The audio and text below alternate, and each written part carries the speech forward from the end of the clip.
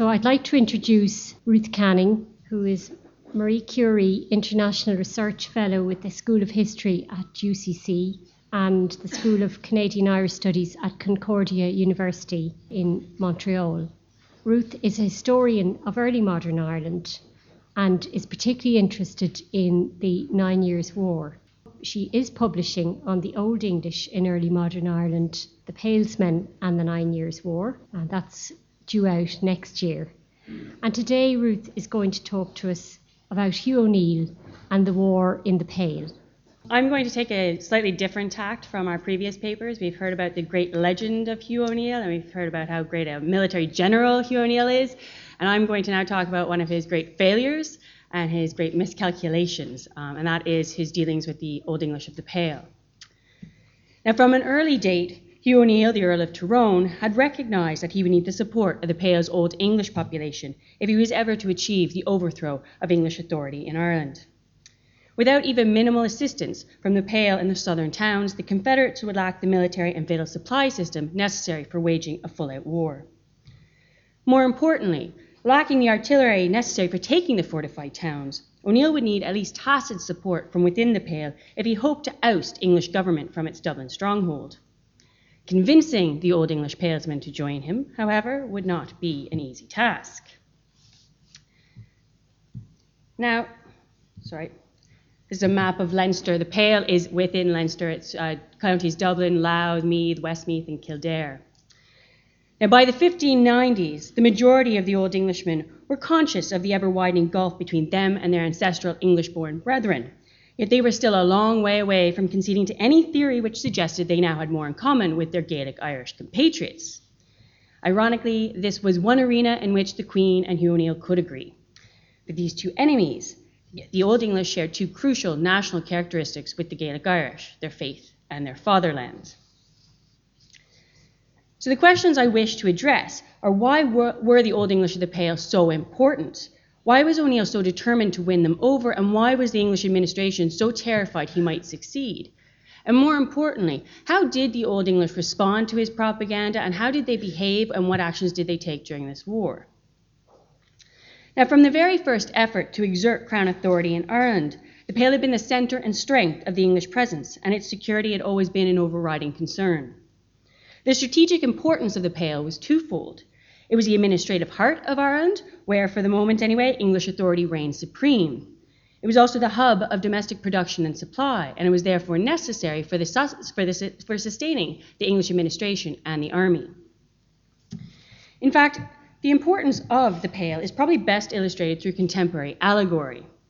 Secretary Fenton frequently likened the Pale to the heart, whereas the provinces were its limbs. Like a body, Ireland's English administration could survive the loss of a gangrenous limb or two, like Ulster or Connacht, but it could not survive without its heart, palpitating though it may have been. So in times of crisis, when the army was weak, when rebellion raged throughout the provinces, and when rebels threatened the Pale, the administration's primary concern was like that of a field surgeon: keep the heart beating and sever the limbs, because without the first, there was no hope of salvaging the rest. Now, it was clear to all Crown administrators that without this precious foothold, English rule could not survive in Ireland. Yet it was not England which provided the equipment for its protection. This heavy responsibility had been the hereditary obligation of the Pale's Old English population. Since the introduction of English rule, these descendants of Ireland's original Anglo-Norman conquerors had led a highly militarized existence. They did not constitute a standing army per se, but they did provide a defensive military zone or a military frontier. As the Old English nobility and gentry maintained private armies to defend and expand their lordships, and although they occasionally rose against the Crown over some perceived grievance, they usually acted on its behalf by taking responsibility for raising the forces necessary to respond to localized threats. In addition to these permanent retinues, their tenants were required to perform military services according to tenures or according to sort of rules dictated by statute.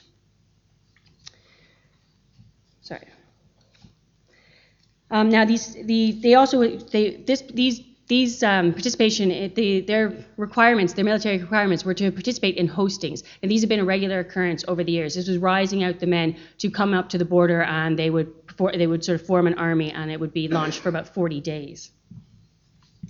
Now, the purpose of these martial undertakings was to defend the Pale from marauding Gaelic neighbours and protect the lives, lands, and goods of the Pale's inhabitants. War was a common affair in 16th century Ireland. Contemporary sources sometimes record 2 or 3 unrelated wars in the space of a single year, yet these conflicts were usually small in scale and the product of dynastic or territorial disputes between a few semi-autonomous lordships. As David Edwards has asserted, no lord, no matter how powerful, had the capacity to continue long-range warfare year after year. As a result, these earlier conflicts were short-lived, and the mandatory 40 days service sufficed. But in the 1590s, when Hugh O'Neill and the Confederates challenged the English Crown's right to the island of Ireland, the nature and consequences of border defence changed dramatically. This was no short-term disruption of life like Gaelic raiding of years past.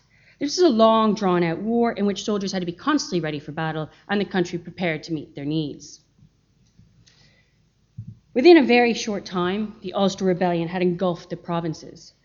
But it was the threat it posed to the Pale which made it so worrisome, because it was only through the Pale, and specifically Dublin, that one could hope to control Ireland. As early as 1594, Sir George Carew warned that O'Neill was fully aware of Dublin's strategic importance, being the only place where the deputy and the council make their abode, where the munition is kept, where the records of the realm are remaining, and in neighbourhood to England.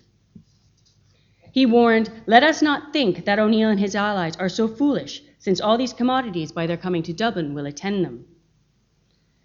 But the Pale had become a serious strategic problem, not least of all because of the administration's determination to retain fortified outposts like Monaghan and Enniskillen and Carrickfergus. These holdings in Ulster, that gangrenous limb, demanded constant reinforcements and supply convoys, which usually required the deployment of the army's entire strength. This created an enormous problem because these relief convoys had to be dispatched from the Pale, thereby leaving the heart unguarded.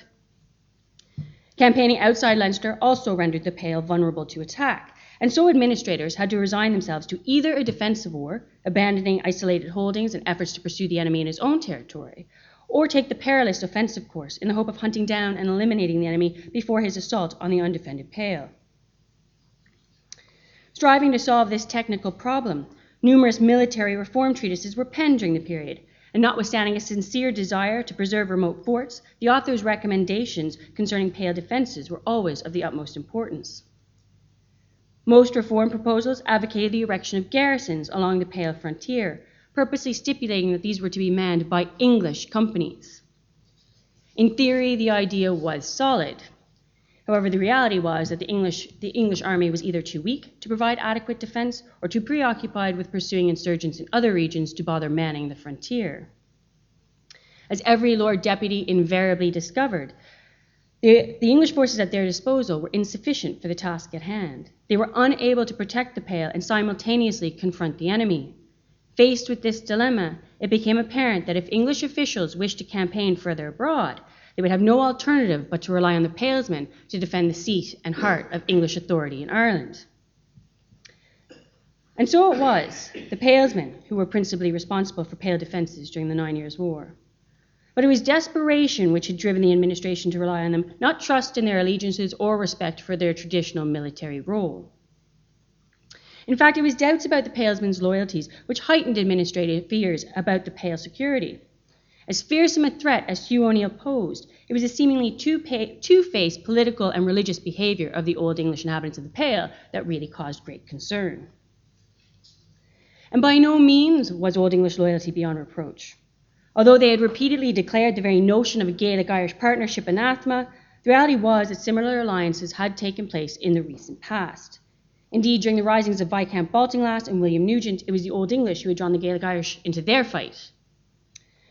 These uprisings were quashed severely, and rather than extinguishing political and economic resentment, the government's response may have actually hardened attitudes within the Pale, especially amongst those affected by the harsh penalties of confiscation and execution.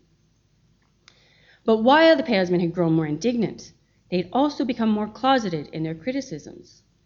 As Fenton worried in 1596, the nobility of the Pale seemed to be discontented, but touching the causes, they are close and private to themselves, which makes me doubtful of further hidden matter than I dare aim at. Their undisclosed but obvious dissatisfaction made it impossible to determine how they would react to O'Neill's Catholic nationalist overtures. And considering common ground had been found in the early 1580s, it was conceivable that common ground could be found again in the 1590s. At first, it was the religious card which posed the greatest danger. Not only had the majority of Old English palesmen refused to conform to the English Protestant Church, but they had actually become even more committed to their Catholic faith. O'Neill seized on this, and from 1596 forward, he demanded that they take a stand for the Catholic Church. He chided those who refused, including Lord Barry, to whom he railed, "Your impiety to God, cruelty to your soul and body, and tyranny to your followers and country are inexcusable and intolerable. You separated yourself from the unity of Christ, his mystical body, the Catholic Church." He backed up these admonishments with threats of excommunication, a power he so desired from the papacy, and while he vainly awaited that authority, which he actually never did receive, he continued to urge them to fight for Christ's Catholic religion and God's just cause, warning them of the torments awaiting them in hell if they did not. In the meantime, and just for good measure, he also threatened physical violence in this world and the destruction of their lands, basically a premature purgatory, if you will. Now, as the war dragged on, and these are his articles, these are the list of demands he's going to make to the crown, this is his propaganda, and it is geared specifically towards the palesmen. As the war dragged on, O'Neill's propaganda machine grew in scope and sophistication. Undoubtedly, his religious crusade tempted some contemporaries, but he would have to expand the grounds of his appeal if he hoped to extend agitation beyond Ulster. Hoping to motivate the Old English to join the Gaelic Irish in a fight against foreign heresy, he and his clerical allies increasingly stressed the common bonds of religion and native land. O'Neill's claim to a Catholic crusade began to evolve into more clearly defined national ideology steeped in the concepts of faith and fatherland. This two-pronged approach of defending the national religion and the ancestral homeland provided O'Neill with a wider and more inclusive base on which to appeal to Ireland's inhabitants. Fatherland ideology, which naturally appealed to the Gaelic Irish, was employed to establish that the palesmen also had a vested interest in the socio-political and geographical landscape of Ireland. As such, place of birth was emphasized above bloodline origin in a plea to convince them that they too had a responsibility to protect Ireland.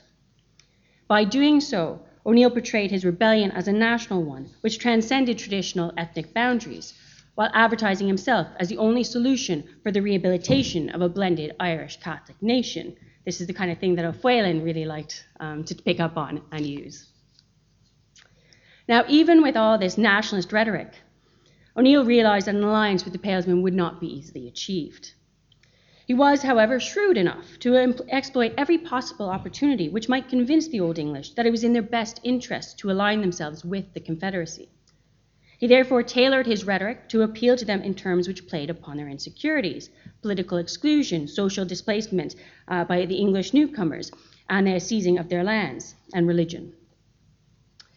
These issues would become central features in a patriotic platform which was designed to include all Irish natives, be they Gaelic Irish or Old English. In doing so, O'Neill would have to make the case that Ireland would be better off once liberated from English overlordship. Thus, his propaganda and communication strove to discredit the current regime. He repeatedly denounced the treachery and broken promises of English administrators and the betrayal of powerful but loyal Gaelic Irish and Old English lords. He railed against recent land confiscations and newly erected English plantations. He demanded the full restoration of ancestral lands and possessions and pressed for the re-establishment of all hereditary privileges once enjoyed by Ireland's elite. O'Neill purposely focused on Old English fears about their declining position of authority by declaring that it was the Crown's intention to suppress the Irish nobility and replace it with a newly installed Protestant Englishman. Without a doubt, he had hit a chord because experience had already convinced many palesmen that this process was already underway. As much as the Crown may have wanted to contest it, numerous political treatises penned by Englishmen during this period had explicitly recommended the destruction of Ireland's native elite as the only means to achieving a reconstructed English society in Ireland. By harnessing all these grievances, O'Neill had effectively invented a political platform which he could use in combination with religious concerns as the honourable rationale for his revolt. Now, for Crown administrators, this all posed a very worrisome challenge, and officials were confident that the moment O'Neill's rebellion received papal endorsement, the Palesmen would be prepared to support him. It was also felt that if the rebels gained territory within the Pale or its environs, many of the Crown's traditional supporters would quickly fall away. The religious cause and the rebels' impressive progress was a dangerous combination, but add to this the much anticipated arrival of Spanish aid, and the consequences could be fatal. Should Dublin fall to the rebels and their Spanish allies, Carew was persuaded that the papists and malcontents of the English Pale will not be displeased, because I know not any city or almost village in all of Ireland, but in affection is Spanish. As the war unfolded, very few of these negative predictions actually materialized, yet it did little to temper official pessimism. In fact, by the spring of 1601, Lord Deputy Mountjoy was given to assert that the baseness and dishonesty of the English-Irish inhabitants hath been the greatest hazard of this kingdom.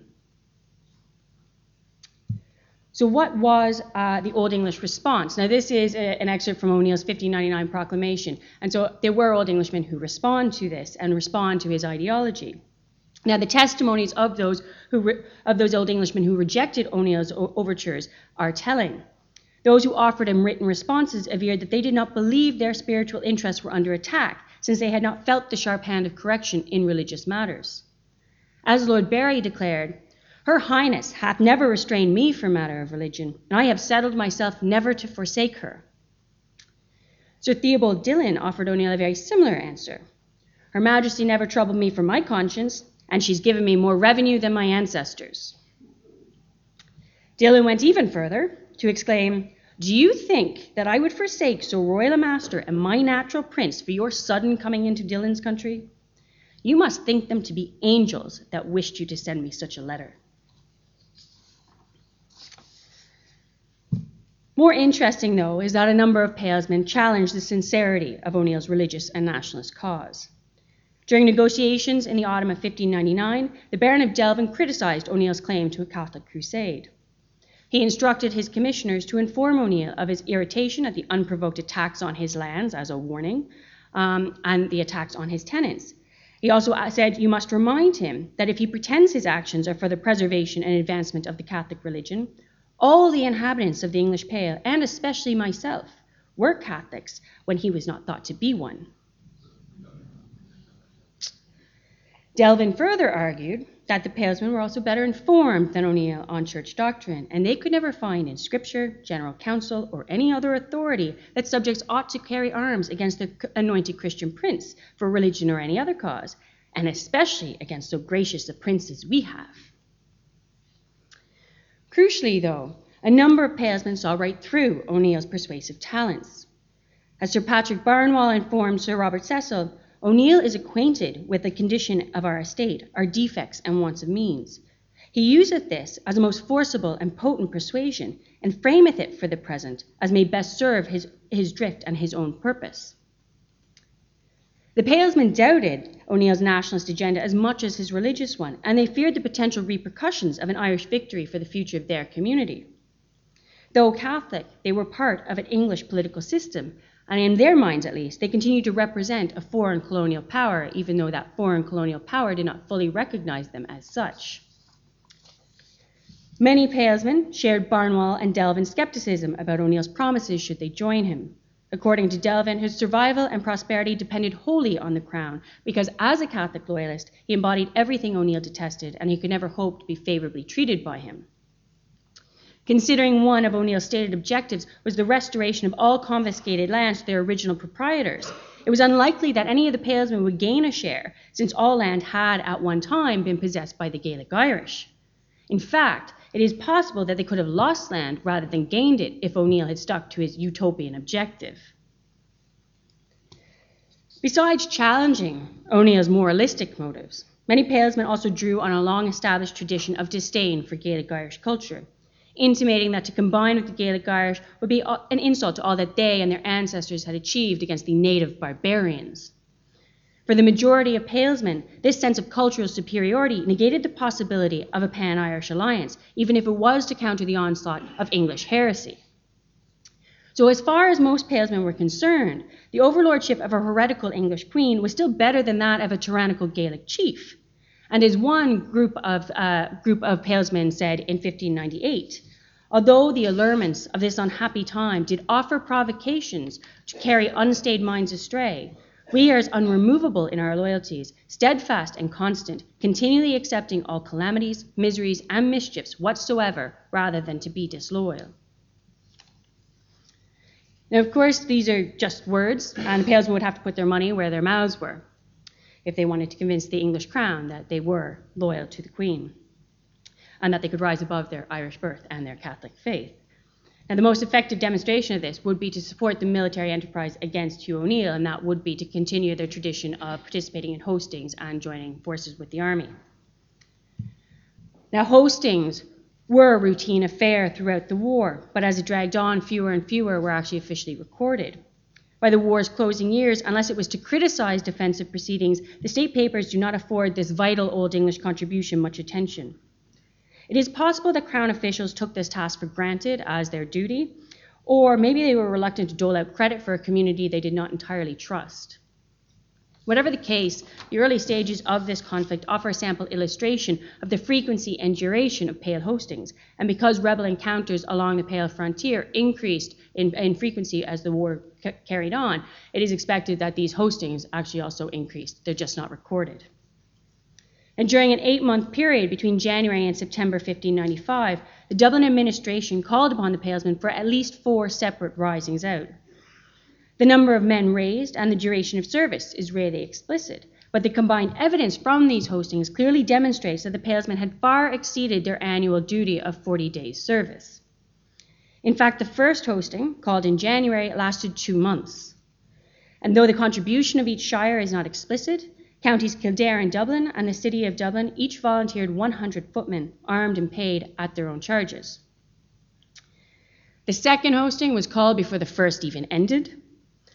And though the numbers are not clear, County Meath was directed to raise 400 men, thus indicating that this operation was a very substantial undertaking. Then in late June, the administration called on the Palesmen to defend the borders for another 30 days, with at least 700 foot. And then the final hosting of 1595 also happened to be the largest. This time, the Palesmen were ordered to assemble 1,000 foot and 300 horse, and these were to serve for 30 days at the expense of the country. Now, on each one of these occasions, English officials complained that the Palesmen had not adequately complied with their commitment in men, time, money, or supplies. It is therefore necessary to establish some gauge by which to judge the Palesmen's proceedings, and so reference is made to a joint report from the Irish Council in September 1595. They state that of the requested 1,000 foot and 300 horse, the Earl of Kildare had shown up with 4 foot companies and 100 horse, and Ormond had arrived with 200 foot and 80 horse. By comparison, the Lord Deputy had arrived with 3 English companies and 170 horse. Now, it's important to note that even though these are labeled as English companies, anywhere between 20 to 35% of those forces were actually native born. They're either Old English or Gaelic Irish recruited into the army for either pay or duty. So even that contingent that is brought by the English is actually quite Irish.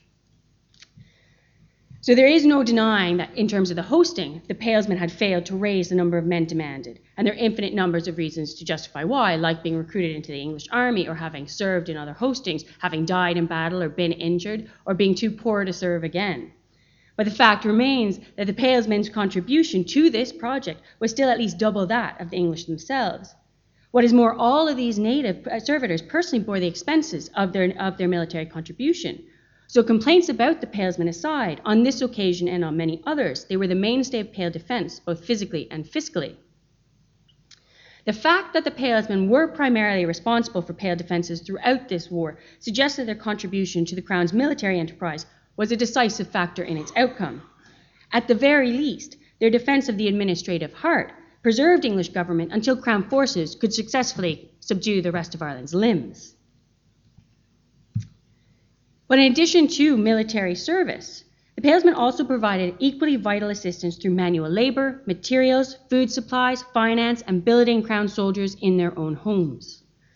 Some of this was in accordance with their duties as subjects, but most of this was actually done as a symbol or a sign of their duty, of their allegiance and their patriotism or loyalty to the Queen.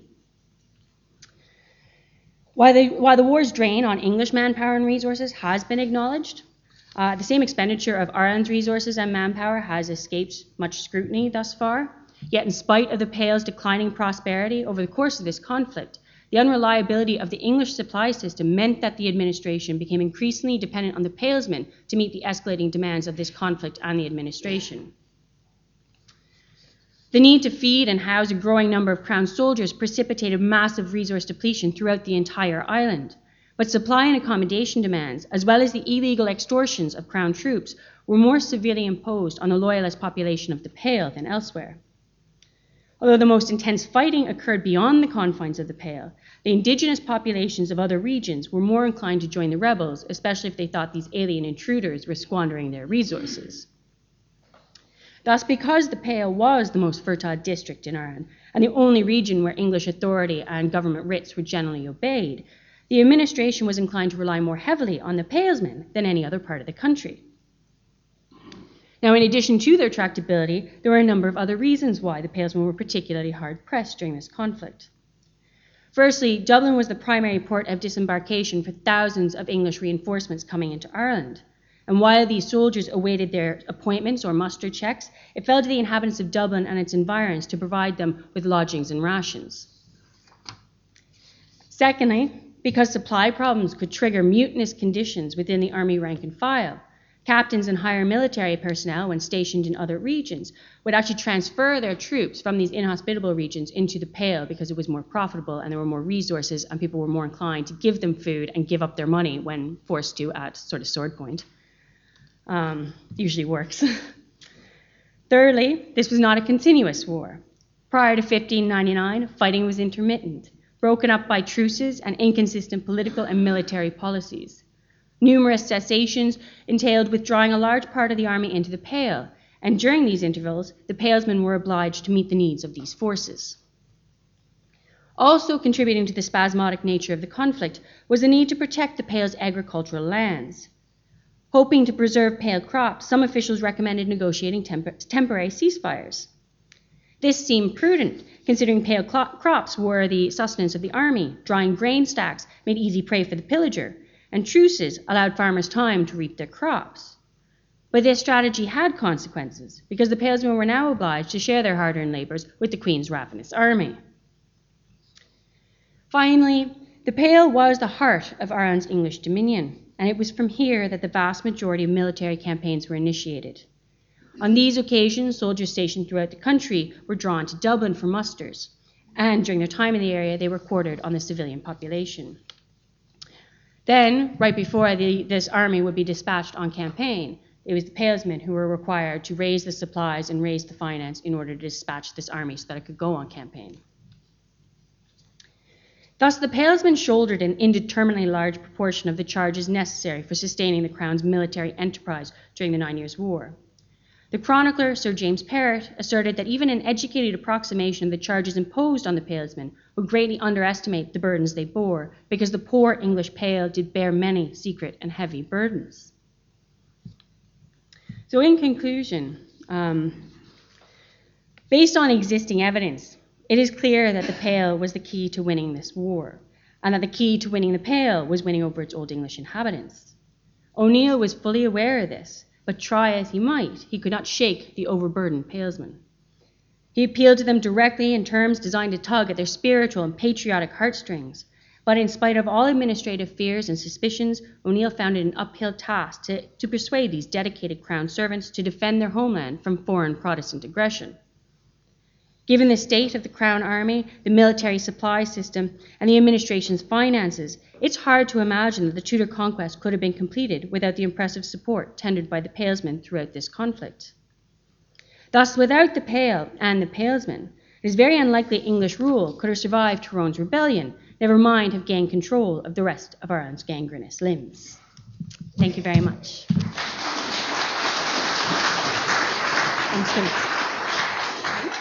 Yeah.